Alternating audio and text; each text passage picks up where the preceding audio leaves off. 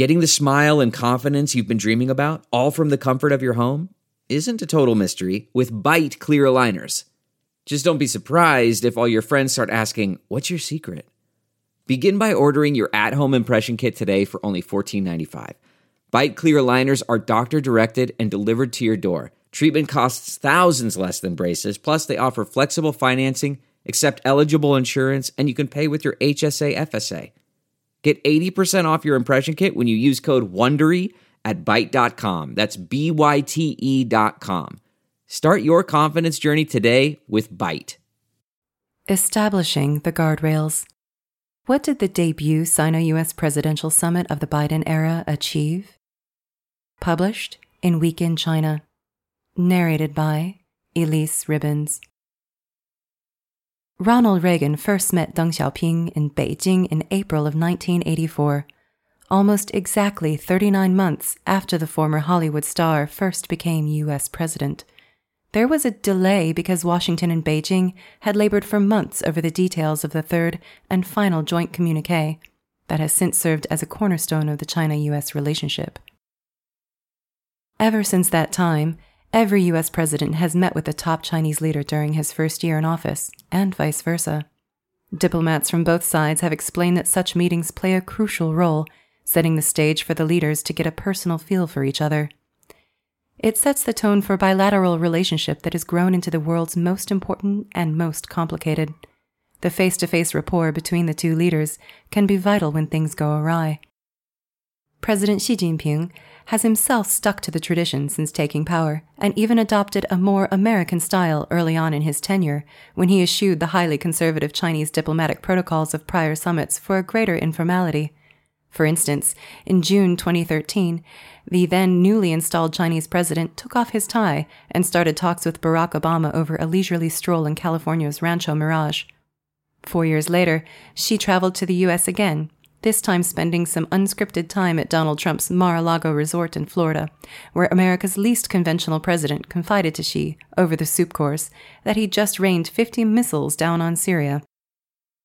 However, an intenser focus on personal diplomacy vis-à-vis the Donald, where Beijing lavished flattery on him and even granted his daughter a bunch of useful trademarks, didn't work, as Trump slapped hefty tariffs on Chinese goods less than 12 months after hosting China's first couple in his Florida mansion. The worsening ties between the countries then spilled over from the Republican administration to the Democrat one that was inaugurated this January. The diplomatic freeze, alongside COVID-19 travel restrictions, meant Xi found little time for summitry with his old friend, Joe Biden. A physical meeting between the duo has proven elusive in the 12 months since Biden's election last November as U.S. president. However, diplomats scraped together a virtual meeting between their leaders this week. So how, if at all, has the 3.5-hour video call changed relations between the world's two biggest economies? Recapping an eventful year for bilateral ties. In the opening days of 2021, the world was closer to a catastrophic military conflict than most realized. That became evident more recently when Mark Milley, chairman of the Joint Chiefs of Staff, revealed to author Carl Woodward and subsequently to Congress that he found it necessary to call his Chinese PLA counterpart twice in the waning months of Trump's presidency, including once in early January, to reassure Beijing that the U.S. wouldn't attack China. There were hopes that Biden could at least reopen channels of communication between the two governments, which had largely broken down in the lead-up to the transition of power in Washington, with Beijing regularly vexed by the confrontational activities of Trump's hawkish Secretary of State, Mike Pompeo. That did not happen. Diplomatic channels remained frozen and dialogue was icy. Indeed, in-person high-level talks between the two sides have become even rarer. The first official meeting between the Biden administration and China ended with both sides trading sharp rebukes in the suitably cold climes of Alaska in March. The two sides' next in-person interaction came in late July, when Deputy Secretary of State Wendy Sherman visited Tianjin and met Chinese Foreign Minister Wang Yi, just 2 days before Wang's scheduled meeting with Afghanistan's Taliban representatives in the same Chinese city. Sherman told Wang that Washington might need Beijing's help in the unraveling Afghan political landscape, with the Americans having timetabled a hasty withdrawal from Kabul. But U.S. solicitations for assistance got zero traction with the Chinese side. During their talks, Wang underlined for Sherman 3 bottom lines that Beijing saw as vital for preventing Sino-US relations from unraveling. Foremost among these was that the U.S. must not challenge or even attempt to subvert China's development path and system. Specifically, Sherman brought home 2 to-do lists from China, namely the list of U.S. wrongdoings that must stop and the list of key individual cases that China has concerns over, which, according to the Xinhua news agency, included an end to U.S. visa restrictions that made life more difficult for Chinese students, as well as Chinese journalists, and also to drop visa bans on members of the country's ruling Communist Party. Beijing also demanded that Washington abandon a variety of Trump-era sanctions, including high tariffs on Chinese exports and a tech blockade imposed on exports of U.S. semiconductor parts and equipment. It also insisted on the unconditional release of Huawei's CFO Meng Wanzhou, held in Vancouver at the time in a legal dispute over whether she should be extradited to the U.S. All this coincided with a nuanced shift in the mood music, too. In the early days of the Biden administration, many discussions about China focused on areas like criticizing the Chinese government on its treatment of local populations in Xinjiang and other human rights issues. But a foreign policy reset button seemed to be pressed in the summer as weeks of televised rolling news covered America's less-than-ideal exit from its 2-decade military presence in Afghanistan. The anger and frustration of American allies over the handling of the pullout, as well as the epic failures of U.S. military and political intelligence, which badly underestimated the speed of the Taliban advance and the former Afghan government's collapse, put the White House onto the defensive. This event appeared to mark an unexpected turning point in the tone of China-U.S. relations. Partly, this was because of the setback to U.S. prestige that the scrambled retreat symbolized, but also because of the messages sent to both sides of the Taiwan Strait in respect to Washington's long-term reliability as a protector. In the dynamic of big power politics, China's hand seemed no weaker after the fall of Kabul, and possibly stronger, while the U.S. emerged more chastened. According to Chinese media reports, Biden took the initiative to call Xi in September, the second time he'd done so since phoning his Chinese counterpart on the eve of the Chinese New Year in February, when Xi also congratulated Biden on taking office. During September's hour-long dialogue, Biden stressed that his administration was prepared to have constructive discussions to identify priority areas where cooperation was possible and get bilateral relations back on track. At the same time, diplomatic interactions picked up too. Qin Gang was named China's new ambassador to the U.S. in late July. Last month, Biden nominated Nicholas Burns as the U.S. ambassador to China after that key post was left vacant for nearly a year. Prior to that, the Chinese media suggested that the vacancy was akin to an ambassadorial recall. Trade talks between the two sides have also resumed, and there were even reports that Treasury Secretary Janet Yellen was weighing up a trip to China. National Security Advisor Jake Sullivan met with top Chinese diplomat Yang Jiechi again in Zurich last month. Following a 6-hour meeting, news soon surfaced that both sides had agreed on a leaders' summit that would take place before year-end. Which side wanted a face-to-face summit more? Both Xi and Biden might want to showcase to their own supporters and political opponents at home that they are able to engage with each other in a constructive way. For instance, according to a recent report by the Americans for Financial Reform, financial service firms and trade associations spent a record $2.9 billion on political donations and lobbying in the 2019-2020 election cycle, with the sector donating 2.5 times more to Biden than Trump. This group of Biden's backers has immense business interests in the Chinese financial market, which Beijing has promised to open up for more foreign investment. Biden also has the midterm elections to worry about. His Democratic Party has just suffered a shock loss in the governor's race in Virginia. The U.S. president's approval ratings also dipped into the mid to low 40s as inflation raced to its highest level in 30 years. According to a research report by China Everbright Securities published earlier this month, Biden was under pressure to bring back something positive from the bargaining table with China to enhance the Democrats' election prospects. On the other hand, China has also entered a sensitive political period as the ruling party is set to hold its 20th National Party Congress, a 5-yearly gathering, in the second half of 2022 to pick up a new generation of Beijing leaders. Nevertheless, if the general view held by China observers is accurate, Xi's path to a potentially indefinite extension of his leadership role was secured after the party's Central Committee passed a resolution last week enshrining him as a historically vital figure to the achievements of the CPC, Communist Party of China, over its 100-year history. Reportedly, Washington was angling for a Biden-Xi summit either at the G20 meeting in Rome late October or, in an even better scenario, on the sidelines of the United Nations Climate Change Conference in Glasgow earlier this month. But Xi has not traveled abroad since a state visit to Myanmar in January 2020. COVID-19 offers a reason for Xi's lack of diplomatic jet-setting, although there are also suggestions that the Chinese leader wants to stay close to Beijing's power center during a politically sensitive time. Apparently, a compromise was brokered at the end of Sullivan and Young's meeting, with Xi agreeing to connect with Biden in cyberspace. This kept intact a tradition that leaders from the two countries would meet each other within 12 months of a U.S. president taking office. Has Washington made any concessions to make the summit happen? This is the first ever virtual summit between the leaders of the two countries. Unlike Xi's first meetings with Obama and Trump, when he took the initiative to push for visits to his American counterparts, this time it is Biden who seems to have taken the extra steps to make a summit happen. The video conference started at 8:46 a.m. Beijing time, and when it concluded after 3.5 hours, Washington was approaching midnight. The meeting was arranged at the start of the day for us, China, wrote Niao Danqin, a WeChat blogger affiliated with Xinhua. The U.S. side obviously needed to work until midnight, so you could tell if the U.S. was proactive or reactive in arranging the meeting.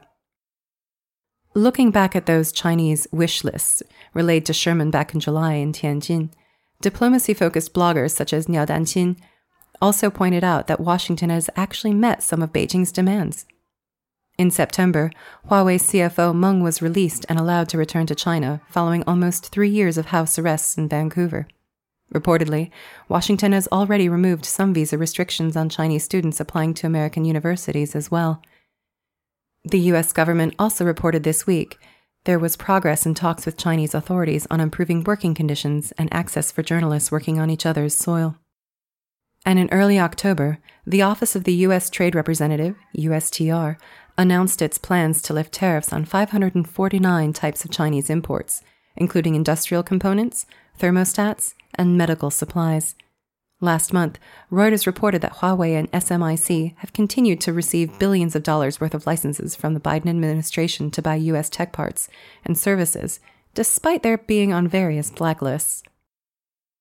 Yet perhaps the biggest U.S. concession is one that appears to echo China's three bottom lines that Foreign Minister Wang trumpeted in Tianjin, i.e., any attempts to subvert China's system. In an interview with CNN days before the virtual summit, Jake Sullivan said one of the errors of previous administrations had been a view that the U.S. could achieve a fundamental transformation of the Chinese system. That's not Washington's objective now.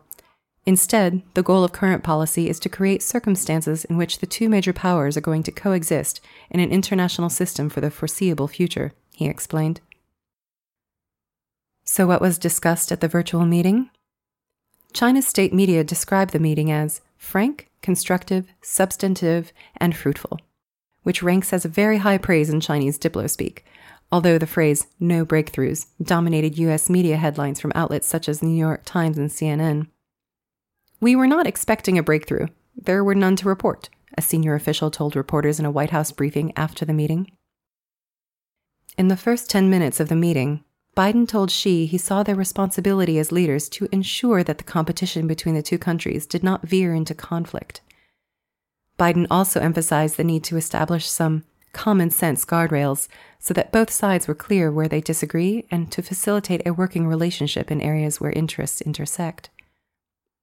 Meanwhile, Xi, according to Xinhua, insisted that U.S.-China relations should be defined by principles such as mutual respect, coexistence, and win-win cooperation.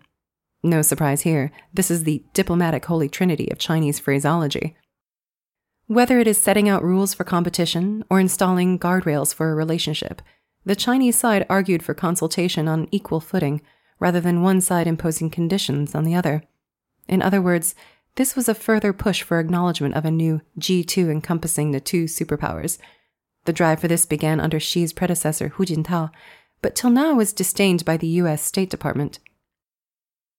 It came as a further elaboration after Yang's outburst in Alaska when he rebuked his American counterparts that they were not qualified to speak to China from a position of strength.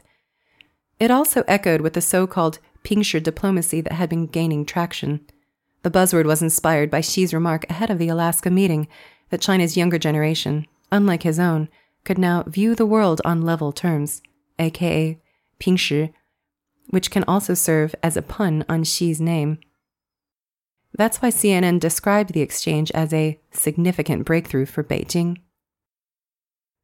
What could China offer Biden in return? According to Hong Kong's Singtao Daily, Beijing has also made a number of concessions ahead of the meeting. The National People's Congress was about to enact an anti-sanction law in Hong Kong in August that many U.S. businesses feared, although that plan was shelved indefinitely without much explanation. If Biden's administration had in fact made a number of concessions to make a summit happen, it didn't want to spend 3.5 late-night hours in idle glad-handing. It had a bargaining agenda of its own. Indeed, from images made available by both countries, Biden had in front of him a large file of documents. She had a cup of tea and a cup of coffee as well, which Chinese bloggers speculated contained Washington's own wish list. One item on that list could be China's continued buying of U.S. treasuries, some speculated. China remains the second largest foreign holder of U.S. bonds after Japan, although U.S. government data showed that its holding had dropped to $1.05 trillion in U.S. dollars in August, the lowest level since 2010. Since the 2008 global credit crisis, the Chinese authorities have been increasingly skeptical about investing in U.S. sovereign bonds. Yet one group of items China is likely to purchase in more abundance are U.S. commodities. The Phase 1 trade deal Beijing agreed with Trump's administration in early 2020 also called for China to boost purchases of U.S. exports by $200 billion by the end of this year. According to Washington, the Chinese side has lagged far behind in meeting this target. Beijing blames the pandemic for this. The Chinese appear to be making efforts to catch up on the schedule. In a significant but less publicized deal announced just days before the summit, China signed off a 20-year contract to buy 4 million tons annually of liquefied natural gas from the U.S. Then, of course, after joining hands with the U.S. in delivering a last-minute unexpected deal at the climate conference in Glasgow this month, China has also positioned itself as one of the two nations which will have an influential say in deciding the world's future energy mix. As such, it's not too surprising that news emerged that Biden and Xi this week discussed the merits of releasing oil from their strategic reserves to ensure stability in global energy markets. In doing so, China might be offering another concession to Biden, helping to hold down U.S. petrol pump prices, which have contributed to the surging inflation rate that is threatening to undermine the U.S. president's popularity at home. Thanks to rising consumer prices and port logjams, the Global Times reported this month that American families are set to greet the most expensive Christmas in recent memory. Somewhat unexpectedly, U.S. banks and business groups have even lobbied Washington to lift tariffs on Chinese goods as a way to curb runaway inflation.